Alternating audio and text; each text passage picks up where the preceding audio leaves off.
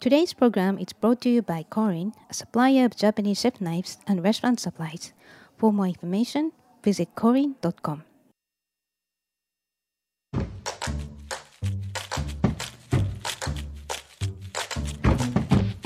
This week on Meat and Three, I'm about to go on maternity leave. This is Katie Mosman Wadler, and before I leave you in the incredibly capable hands of Team HRN, we're rounding out Season 5 with a deep dive into the food rules, weird cravings, and overall hype about eating while pregnant. There are a lot of safe foods to eat, and we shouldn't be sort of assuming that just because something is raw that it's dangerous. I just found myself feeling like there was an alien piloting my body and brain, and totally changed the way that I ate. So was it the eggplant? Sure. Why not? I just don't know. Tune in to this week's episode of Meat and Three anywhere you listen to podcasts. I'll be back soon with our newest and tiniest producer in tow.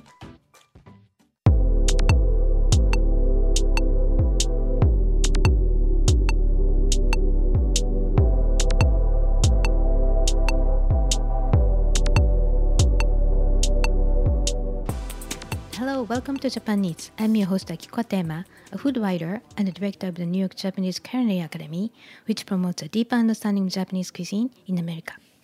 We are broadcasting live from a studio at Roberta's in Bushwick, Brooklyn. This show is all about Japanese food and food culture. We see sushi at every deli and supermarket, but what is beyond sushi? We hear dashi ramen izakaya, but what exactly are they? Japanese food is still a mystery for many people, so I try to demystify it in this program with my cool guests. And our first guest of 2020 is Elizabeth Sando, who already joined us 7 times on episodes 18, 61, 83, 99, 108, 131, and 156. So you're super regular. And she shared her truly deep insight into traditional Japanese food culture. And Elizabeth is a food writer and Japanese cooking instructor based in Tokyo, and she has lived in Japan for over 50 years. And she runs a culinary art program called A Taste of Culture, which offers a great opportunity for non-Japanese people to explore Japanese culture through its food. And Elizabeth is also the author of 6 cookbooks, including the award-winning Washoku, recipes from the Japanese kitchen, and Kibo, recipes and stories from Japan's Tohoku, and Kansha, celebrating Japan's vegan and vegetarian traditions. And today's topic is Japanese kitchen tools. And many unique kitchen utensils have been invented in the long culinary history of Japan. And Elizabeth will introduce us to various kitchen tools and gadgets that make your time in the kitchen more fun and efficient, even if you cook only non-Japanese dishes. But before we start, Japan Eats is available on Heritage Radio Network website, as well as on iTunes, Stitcher, and Spotify as a podcast. So please go to iTunes, Stitcher, and Spotify and subscribe to Japan Eats. So, and I have a quick announcement. And so I wrote a book about Japanese food, which just came out on December 20th. And so it's called A Complete Guide to Japanese Cuisine. And the Japanese title is 英語でガイド、外国人が一番食べたい和食90選. There are 2 titles because it's written in both English and Japanese side by side. And the book is kind of mini encyclopedia of Japanese food. And it covers 90 dishes, sweets, and beverages with fun facts, along with the foundational philosophy and the history of Japanese cuisine. And you can bring the book with you on your trip to Japan, of course, or to your favorite Japanese restaurant as a guidebook. And if you work at a Japanese restaurant, it can be your go-to reference. Also, if you grew up in Japan, the book is useful to explain the basics of Japanese food accurately, which is very hard, to non-Japanese people. Or it can be a fun textbook for both English and Japanese language learners. It is available in bookstores in Japan everywhere and on Amazon Japan, which is amazon.co.jp. And you can order it from Japanese bookstores such as Kinokuniya if you live outside Japan as well. Again, the title is A Complete Guide to Japanese Cuisine, and in Japanese, 英語でガイド、外国人が一番食べたい和食90選. I hope you'll enjoy reading it. Thank you. So let's start a conversation with Elizabeth Ando. Okay, well, I want to read the book first, but Thank you. thank you. Thank you for inviting me back again. When we sort of tossed around a number of different topics we might talk about, tools immediately came to my mind because everybody in the kitchen has to perform certain tasks. Sometimes they really are in a hurry to perform them. Other times they want to make sure that it's the best possible way to do something. And everyone knows about knives and about nabe, different kinds of pots and pans. But not a whole lot of attention is given to all the little gadgets that really make a difference between being able to get a meal on the table or not.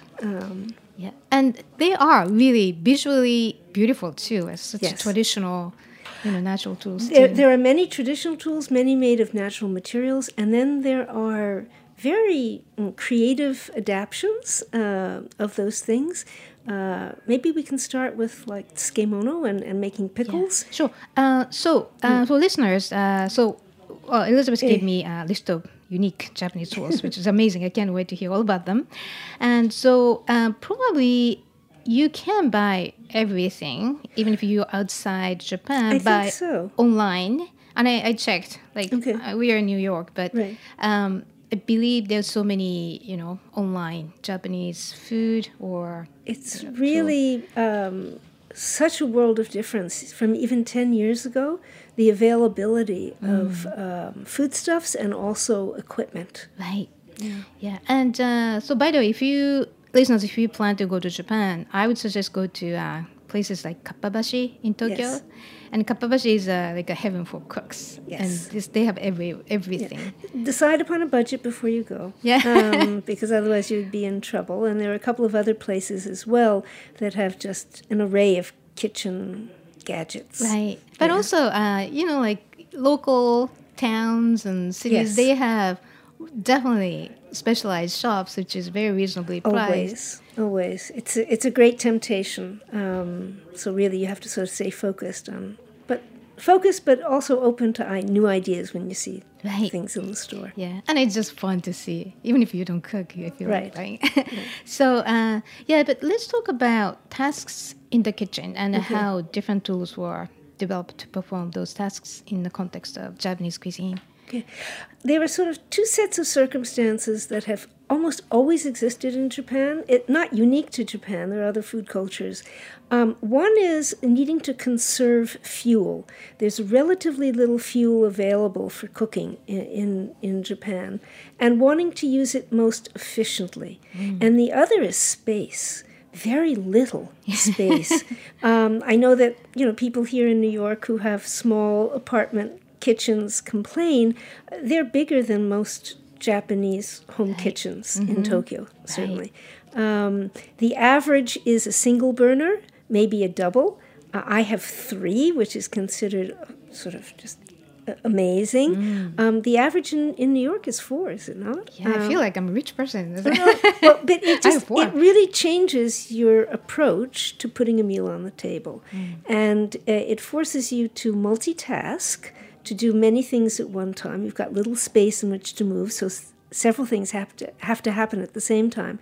But it also urges you to come up with the cleverest, most effective way of performing any given task. And one of the food categories in Japan that has deep history and is currently still part of almost every meal are tsukemono or pickles. And some of them are very time-consuming and require months, if not years, to maturity.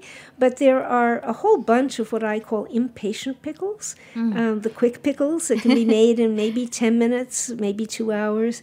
And in order to encourage the fermentation or the beginning of fermentation, the change in the vegetable, primarily in vegetables, you need to apply pressure and weight.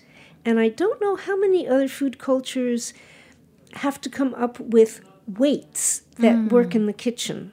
Right. So the weight basically breaks down the structure Right. like the cells of whatever the vegetables are, and then make it easier to ferment, like the bacteria easier Right. to... So typically it's either a brine that has primarily salt or maybe koji, shio koji that's there.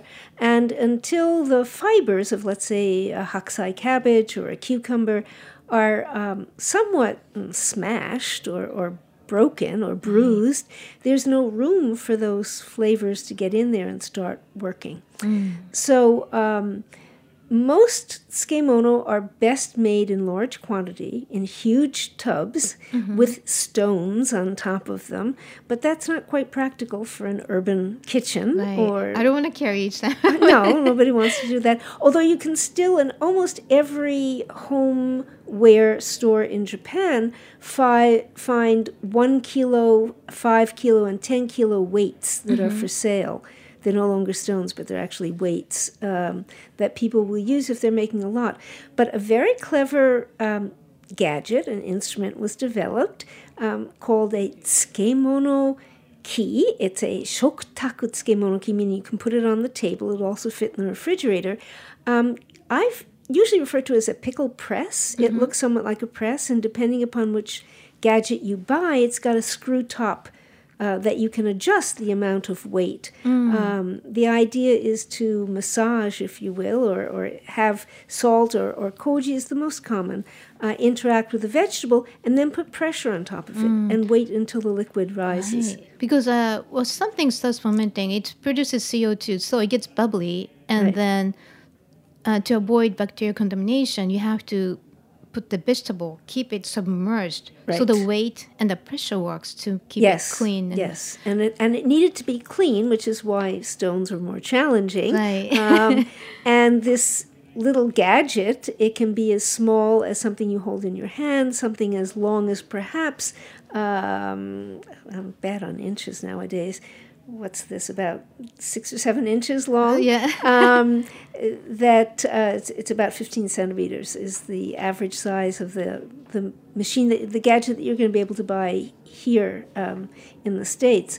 And it works very, very well. Within 20 minutes, 30 minutes. Wow. Or if you, in the morning before you leave for work, you sort of put together a little something, you come back and you've got a wonderful... Right, it's not too expensive either. No, it really isn't. For those who... they come only in plastic, and the plastic doesn't survive a whole long time when it comes to the corrosive action of things like salt and koji.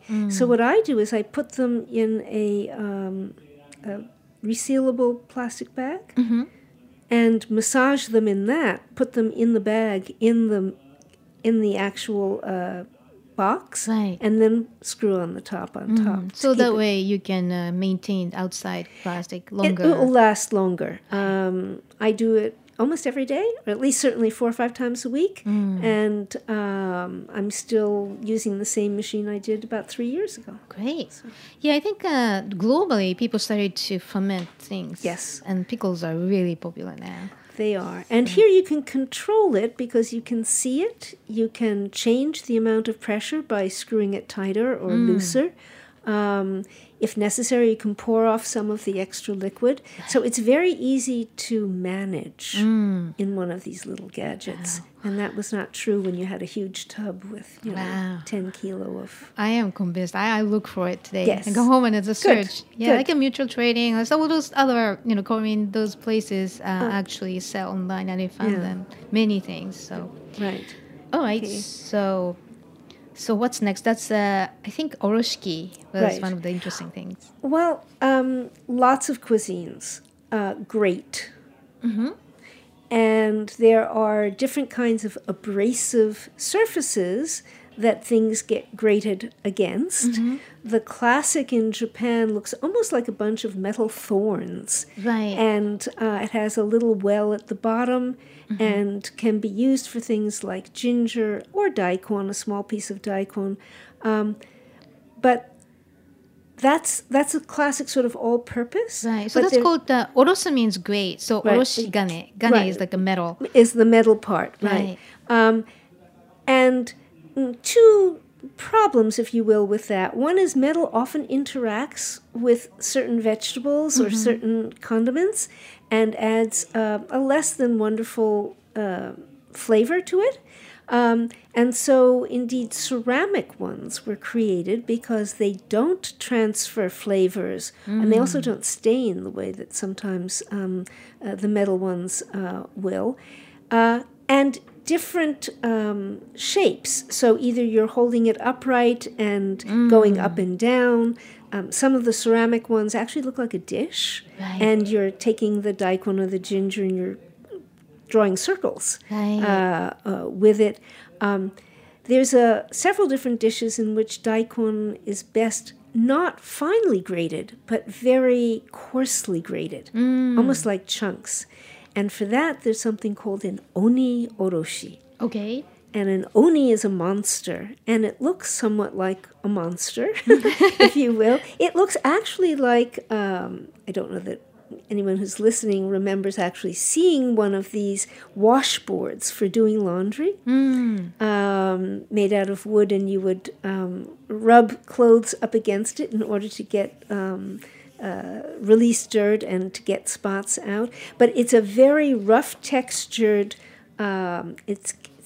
it stands on an angle, and you take the daikon in one hand and the oni oroshi in the other, and you actually just rub it up against it, and shards of daikon come out. It's particularly wonderful on soba, on cold soba, and then you would just add maybe a bit of the usual kind of soba sauce that's used, the flavored soy sauce with it. It's also wonderful in a kind of nabe. Sometimes it's called yuki nabe, where snow in there, and you would do two different kinds of oroshi daikon. One that's very fine, that looks almost like slush, and the other these huge chunks and shards. And the difference in texture makes a wonderful contrast when you're eating it. And also the level of spiciness, too, depends on... Very much so. And with the large oni oroshi, you're able to use almost the whole daikon at one time. So you're getting all of the flavors from the tip to the neck at the same time, rather than just a piece of the daikon at any one time for that. So it's oni oroshi, O-N-I O-R-O-S-H-I. Okay. Right. And let's talk about shark skin. Yes. Also same. I don't know who ever first thought to take a wasabi root and rub it up against a shark's skin, but it obviously was a great idea because it preserves the aroma and the fire of the wasabi without all of the nasty sort of fiber that sometimes gets left behind. And also wasabi, a fresh wasabi root on a metal grater is not a wonderful taste combination. It really does begin to go off and go very, very bitter. But I don't know who thought of it. I read something I forgot. That was like, it was not the main intention to make something Probably wasabi. not. It's like reused from something else.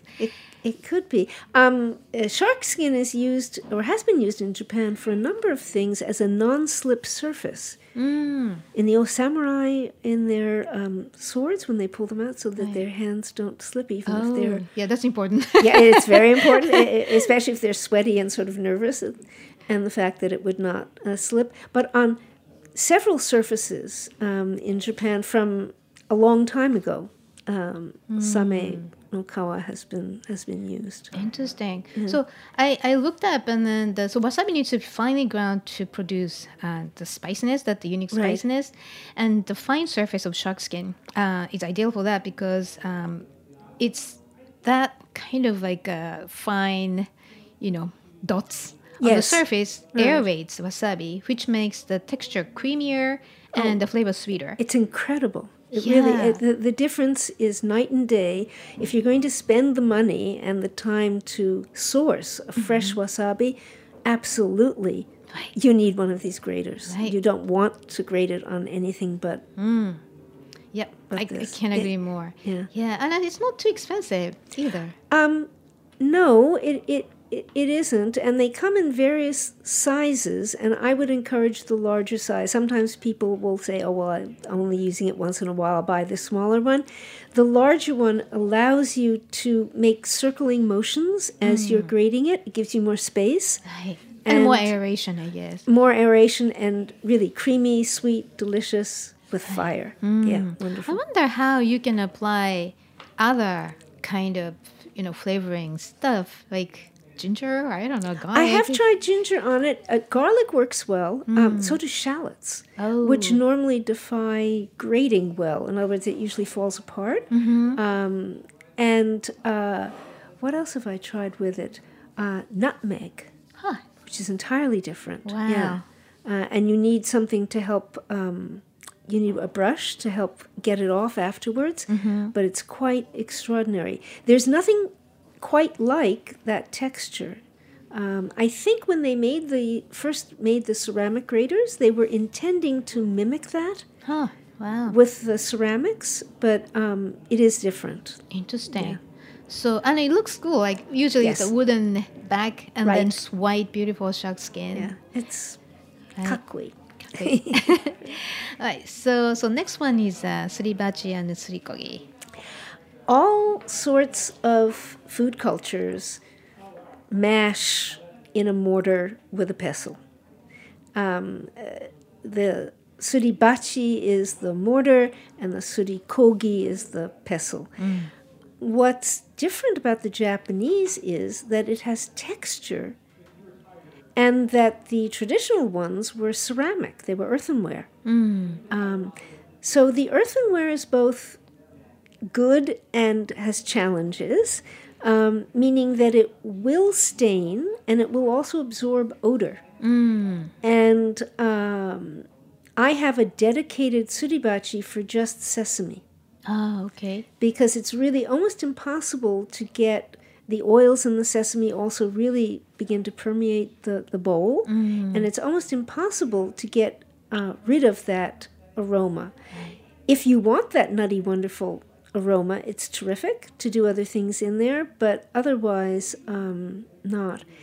And with the advent of food processors, and the Japanese really took to the mini food processors quite quickly, I'm going to say about 20 years ago maybe, because before that, in order to make the equivalent of a pate or that texture in a suribachi took hours. Like a And whipping Great cream. determination. Great determination. As a matter of fact, one of the dishes in shojin ryori, and shojin really means earnest effort. It's also vegetarian or vegan, but it means earnest effort. And one of the things that demonstrated earnest effort was making goma tofu. Right. And it takes about 2.5 hours. Nobody would have upper arm flab if they did it regularly. Shoji means a spiritual training. It really is, and making this in the suribachi is spiritual. It's also sort of fun, I think, in the modern kitchen, because somebody typically needs to hold the bowl and somebody else is doing the grinding. In the old days, I can remember the first kitchen in which I did anything with the suribachi was the old kitchen in Shikoku. And there was a hashira, a pillar, that I would angle the bowl up against and then kneel so that it was between my knees. And I didn't need somebody else to hold it for me. But it's always nice to have and to switch off back and forth. And again, the suribachi, well, basically it's a ceramic, but the inside it's like kind of combed texture, Yes. like fine comb texture. Right. And it's kind of also spirals in it. So it's So a it goes combination. in different directions, which Right. which means that you get much more power. Again, this notion that you have you wanting to make the tools the most effective, efficient possible. Trying to grind something against a smooth surface, it takes a whole lot more time and energy, and it's not going to become as smooth Right. as if you had this. It's almost like if you look at it like a serrated knife, but it's on a flat surface. Yes, Right. it does look like combs at odd angles to each other. Yeah, I don't know who invented the pattern, but it's like a jagged groups, like amazing. When you're making pottery, there's a stage at which I think it's referred to as leather hard, where you can still make an indent in it, but it won't change shape. And that's when indeed the suribachi, and there is a comb that's used, a kushi, that's used to make it. If you see people making suribachi, and then they fire it so that it stays that way. Right. And the surikogi, that's wooden. The pestle right. is wooden to protect the ceramics. So. And the classic traditional was actually a branch from the sansho, the pepper plant tree. Right. And ever so slightly you might get a spicy aroma when you first started it. The surikogi that I have 50 years later is probably about 2 inches shorter. So at some point, it does, I guess it does get used up. But 50 years, still 2 inches. So. But it's still usable. And there's nothing quite like a suribachi, the texture that you would get. And for something like sesame, you can control between semi-cracked, fully cracked, mashed, a little bit of oil coming out so it gets creamy, to really making the equivalent of tahini. Right. And that's what the shojin is all about, making the equivalent of tahini. Actually, the size can be from very small to medium to big, and then I don't like food processor because I have to clean up later. But for quick sesame, something very small one works very well. Like indeed, the food processor is better for things like meat and fish and certain very fibrous vegetables. But otherwise, the suribachi I find is it's also easier. It's interesting that there are special little brushes that come to get the ground sesame out of the grooves that are in there. And they're the same as regular brooms, hoki, that are used to sweep the floor, but they're very little, and they're used to sweep out the inside of a suribachi. That's another cute Yeah, they're very cute. Right. Okay, and so next. Oh, but by the way, suribachi it's suribachi, and the surikogi, that's the pestle, that's the surikogi. So suribachi and surikogi. Because suru means to grind. Right. Yeah. So okay, so the next one is otoshibuta. I think it's really cool. Yes. I often, when I'm giving a slide lecture, will show a slide that comes from a 16th century kitchen, and they're using otoshibuta, and it wasn't new then. Wow. So it's got long, deep history in terms of actually being used. And what's interesting about an otoshibuta, and that's what the name means, otosu means to drop into, and futa or buta is a lid. It doesn't sit on the rim of a pot the way most lids do, but it sits on the food instead. And because it sits on the food, you can simmer with very little liquid. It doesn't dry out. And the space between, usually, again, in centimeters, it's easier. The lids come usually in 14, 15, 16, 18, 20, and 22 centimeter size lids. And they're intended to be used with skillets or pots that are about 2 centimeters larger. So that, in effect, you have about 1 centimeter, which is about a half an inch maybe, around and a parameter around, so there's enough room for evaporation to take place. You can intensify the simmering liquid. Right. So it doesn't go break into a boiling boil, and also because it's evenly always covering the surface. And as the liquid begins to sort of bubble, it hits the lid and gets forced back down. So if you've got something like a whole fish, which you don't want to have to flip back and forth because it's going to fall back, you don't have to, because it's going to get evenly cooked.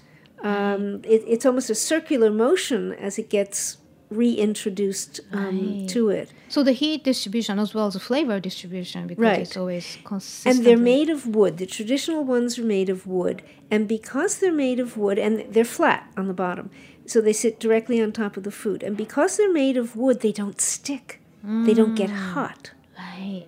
The other advantage of using the wooden lids is aku, or all that scum or froth that sometimes develops, comes right on top of the lid. There's a handle, a piece down the center.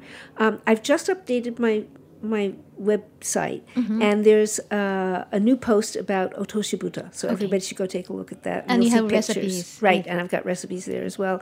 But there's a handle in the center, and all of that gook sticks to the handle, so when you lift it up, you don't have to skim the liquid. How genius is It that? really is. It's completely genius, and lots of people who have cooked with otoshibuta in a Japanese kitchen then apply that to all sorts of other cuisines that they're making. Yeah.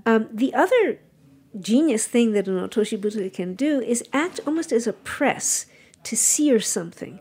So when you're simmering in liquid, it's terrific because it helps the flavors and the color to circulate and to intensify and not dry out. But when you're doing something in a dry skillet, let's say you're cooking fish, and when you flip it over, the muscles in the back of the fish tighten up, and that's what makes it curl, and you want to keep it flat. So you put the otoshibuta on top just as you're turning it, and hold it down for a few seconds just to make sure that the skin will have complete contact with the skillet. And I think on the website I did one with mushrooms. Also, there's a way of searing with mushrooms that works very well with an otoshibuta.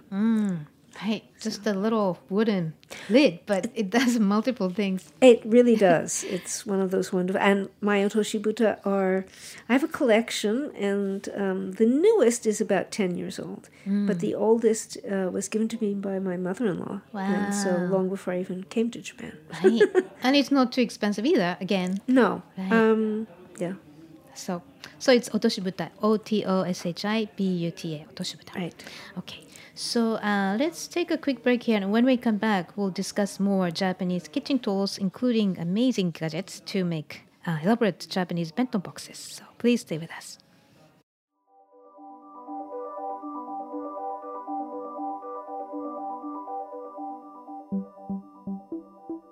Today's program is brought to you by Korin, a supplier of Japanese chef knives and restaurant supplies. Korin is proud of their Japanese culture and traditions, but they want you to know that their products are not just for Japanese restaurants. Their knives and tableware bring out the best qualities of food from every culture and fit into every restaurant, from French to Pan Asian to American, and that is why they are located in New York City, where people from every country in the world come to eat. Korin's Tribeca showroom is home to the most extensive collection of Japanese chef knives in the world, including Japan. Stop by to view their exquisitely designed tableware and the Welsh natural sharpening stones. They have a whole range of knife services, from repair and rust removal to reshaping and realigning. Korin is dedicated to this ideal, bringing the highest quality Japanese design to your table so you can experience the unparalleled quality of Japanese craftsmanship in your home or restaurant. For more information, visit korin.com. Did you find? Welcome back. You're listening to Japan Needs, broadcast live from a studio in Bushwick, Brooklyn. I'm your host, Kikatema, and my guest today is Elizabeth Ando, a food writer and cookbook author and Japanese cooking instructor based in Tokyo. So now let's talk about Japanese-style bento boxes, which is becoming popular globally. Really? And especially character bento is a cultural phenomenon, and character bento, or karaben, is a bento box elaborately arranged to feature anime characters or other cute figures such as animals. And if you Google karaben, it's amazing how cute they are. Especially if you go to Instagram or to Pinterest or any of the others that really feature photos. It's incredible.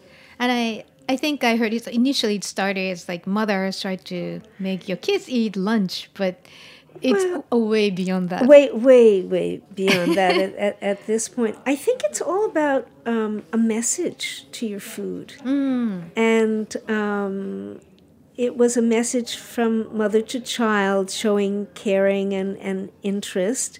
And several years ago, I'm going blank now on the name of the book, there was a book all about a high school student whose mother had made her lunches and actually sent messages with each of them. Wow. Cut out of nori. So one of the gadgets that you'll find, and I have seen them here in some of the Asian food stores in New York as well, are these punch holes for nori to make different sort of shapes, and especially smiley faces or cute little pandas. It presumes that you already think of rice as something you can shape and mold. You can also keep it plain and flat inside your bento box and then draw pictures on top of it. But many of the karabeng are based on some kind of rice that has been molded into a shape, perhaps Hello Kitty, perhaps Panda, whatever. Right. In other words, there are rice molds that are specifically sold to make them look like these characters. Right. When we get up, just only, the triangle one, and those like genius. Right. But that's now crazy. No, these are serious, and there are kits that are sold. In Japan, I thought I saw one or two of them here in New York as well, where you're going to get the mold. It's typically made out of plastic. Alert, though, you should not put that plastic in the dishwasher. Homes in Japan don't really have dishwashers that have that kind of... It's not the hot water that hurts, it's the heating unit that dries them off afterwards, and they'll warp. Right. So those should be probably hand-washed. But typically the kits will come with a mold for the rice, a punch stencil for nori and or thin egg omelets. Because if you make them paper thin, you can also cut them into all different kinds that of means shapes. your mothers have to be able to make thin eggs. Eggs, right? And different kinds of stencils that you put on top and then would... instead of cocoa powder, it would be maybe yukari, which is made out of red shiso, or aonori, which is green. I'm trying to think of other things. People who have purchased already made ochazuke kinds of packets know those different colored flakes and things that can be sprinkled on top. And if you sprinkle them on top of a stencil and you lift the stencil up, you have your message, you have your character. So often these kits will have a combination of punches, stencils, and molds, and show you how to create all of these very elaborate, kawaii items. Right? They're really, really cute stuff. Yeah, it's tempting. I feel like buying the kit and it's make for no reason. I know lots. I know many more grown-ups who do it than kids. I think in Japan also it was originally an obvious way, a measurable way to see that the mother was caring for the child. And especially since the kids would take them to school, the teacher would see it. All of the other kids, both good and bad, competitive, very competitive. That's crazy. How stressful it can be for... Very. And when blogging first started, the number of home bento blogs got a little out of hand. But I think they're still up there. So if you Google, even in English, KYR, you'll get some very interesting pictures. Yeah, it's so worth seeing it. It's just like a catalog of cute things. Yes. Right. Okay, so let's see. I would like to talk about like saibashi. Okay. Yeah. It's interesting. I was not particularly skilled in using chopsticks before going to Japan. I don't recall having difficulty learning to use them. What I do remember most was my first visit back to America and getting an olive out of an olive jar with saibashi. So saibashi basically is a long Chopsticks. And saying, how did I live without these two long sticks before? I mean, how does anybody live without saibashi? Wow. They're such useful sticks, including one long one if something gets stuck and you have to tap it from a high shelf. It's useful. But the notion that you can, tsukama, you can grab hold of and pull out, up, around, turn around, and depending upon how your wrist holds the chopsticks, you've got so many options And for even manipulating. Right, and so, like, for instance, in Japan, usually people have tempura, Right. Deep frying pot, Right. which is dangerous and long. The longer the better. Yeah, and then I think if you go to Japanese restaurants Right. or Chinese restaurant, people use chopsticks nowadays like very well. Right, So it's not a challenging thing, I think. And it's like if once you have the saibashi, right. it's so much safer and so It's safer, easy. so it's so much easier. Scrambled eggs. I couldn't imagine making scrambled eggs without saibashi. And again, the single one gets used for lifting if you're making your thin omelets. So you can trace around the side of the pan and then lift the omelet up and flip it over with a single chopstick. Incredible. Once you try it out, I can't imagine anybody turning back. Right. I can agree more. Okay, so I want to also talk about knife sharpener. So Japan is very obsessive about knife, Yes. Japanese knife, of course, and sharpener. I happened to get one recommended by professional, like really high-end knife producers, and I can't without it because it's easy to sharpen, Right. and Is it something that you yeah, like a flat surface on like which you serious stone, rub it, right. like coarse side, and the other side is Excuse me. finer. Right. I also did not ever think about sharpening knives before I went to Japan. So I first learned in Japan, and I learned on a stone, and the stone had two different surfaces depending upon which side you turned up or down. And being able to control the amount of pressure that you exert, I got sort of spoiled. And when somebody gave me a knife sharpener where you insert the blade and you pull it, Right. it just felt all wrong. And it damages the knives. I too. would think so. I also must admit, I don't know how to use a steel. I mean, I can't stand the sound, so that's like, off limits Well, for me. anyways. also the sound is pretty unpleasant. But I don't see how that does what it needs to do, which is to resurface the cutting edge. And the ability to have control over the angle and the degree of sharpness is what I like most about a stone. Right. Yeah, because like kitchen sharpeners, like, plastic and it looks safe, but it doesn't work for a long time. It's worn out. And I was not good at using the stones first, but now it's kind of, your body remembers. It does. And you can use your body. You don't need any heavy, It doesn't power. require a whole lot of strength, no. Right. What I find is very important in my kitchen, especially in Tokyo, is that I have something so that it goes up against a wall. It doesn't move.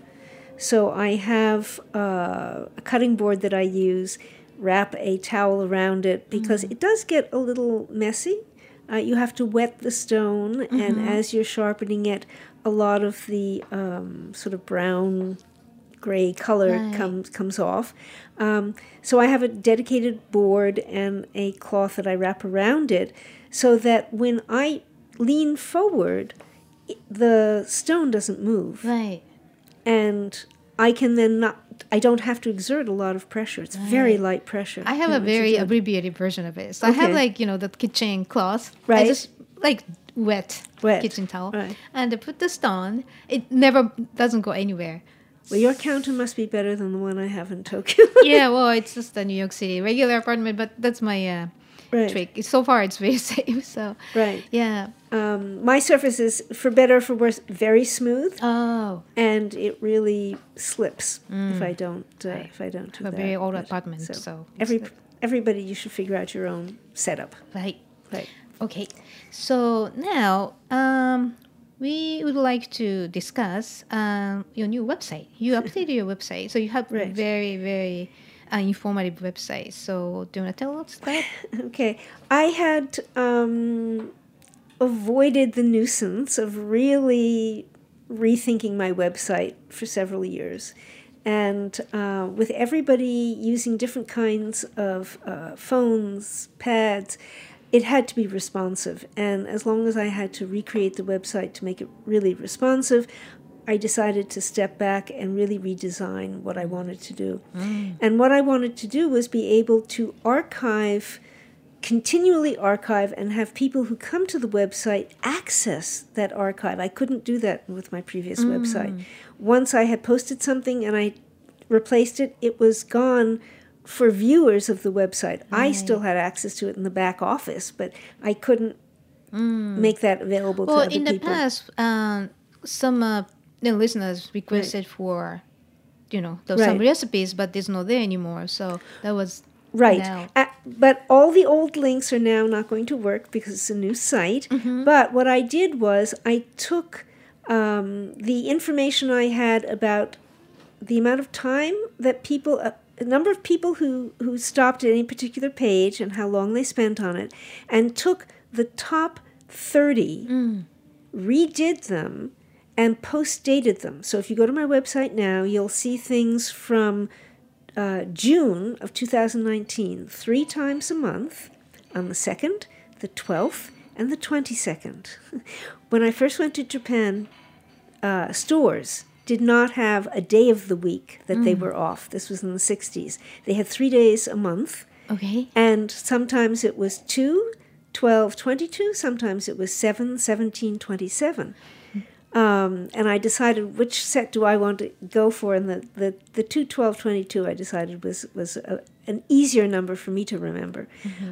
So every month I'll be posting 3 things. And yesterday I updated and put the piece about the Otoshibuta up there. The other great thing about that kitchen culture page is you can sign on, ask questions, leave comments. So we can have a conversation about it, and that wasn't possible before either. Well, you really are the expert.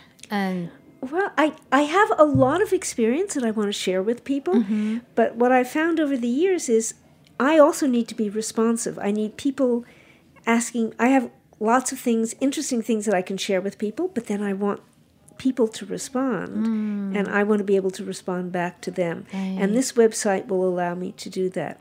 Also, like this podcast, I'm going to, I hope I can get the code right, to get it back up later this afternoon.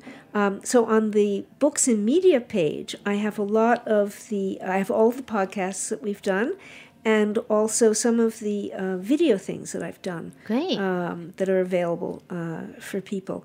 So it's a constantly evolving. Also about programs, if anybody's coming to Japan, by all means, sign up for a program.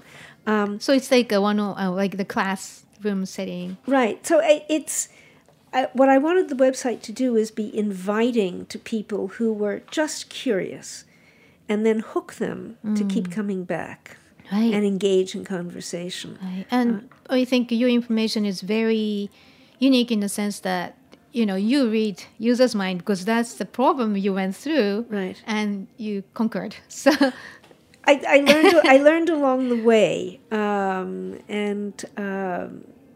Many years, lots of experience, and I'm very eager to share it with everyone. It's great. So the website's address is tasteofculture.com, www.tasteofculture.com. Great.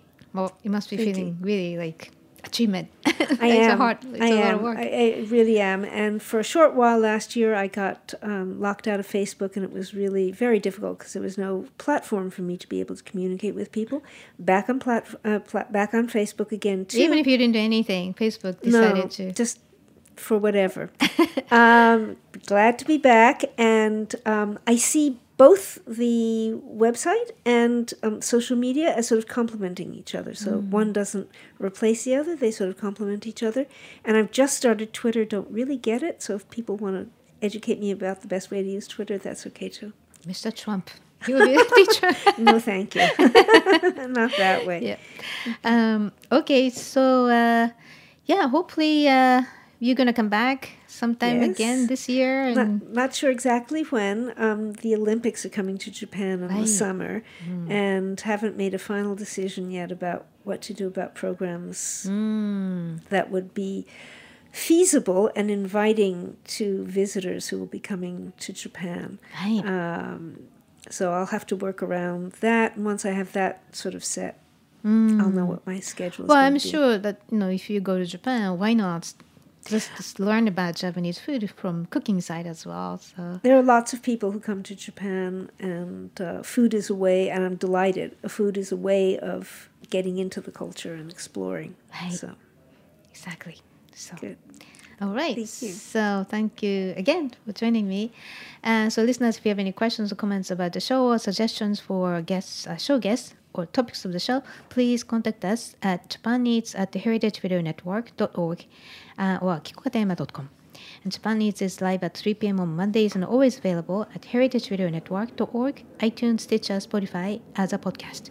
Engineer is Matt Patterson, and thank you for listening. I'll see you next week.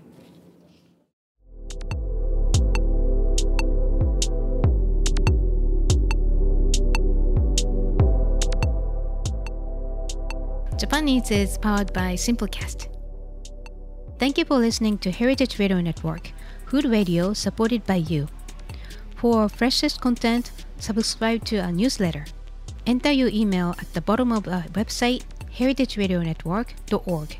Connect with us on Instagram and Twitter at heritage_radio. You can also find us at facebook.com/Heritage Radio Network. Heritage Radio Network is a non-profit organization driving conversations to make the world a better, fairer, more delicious place. And we couldn't do it without support from listeners like you. Want to be a part of the food world's most innovative community? Subscribe to the shows you like, tell your friends, and please join the HRN family by becoming a member. Just click on the beating heart at the top right of our homepage. Thank you for listening.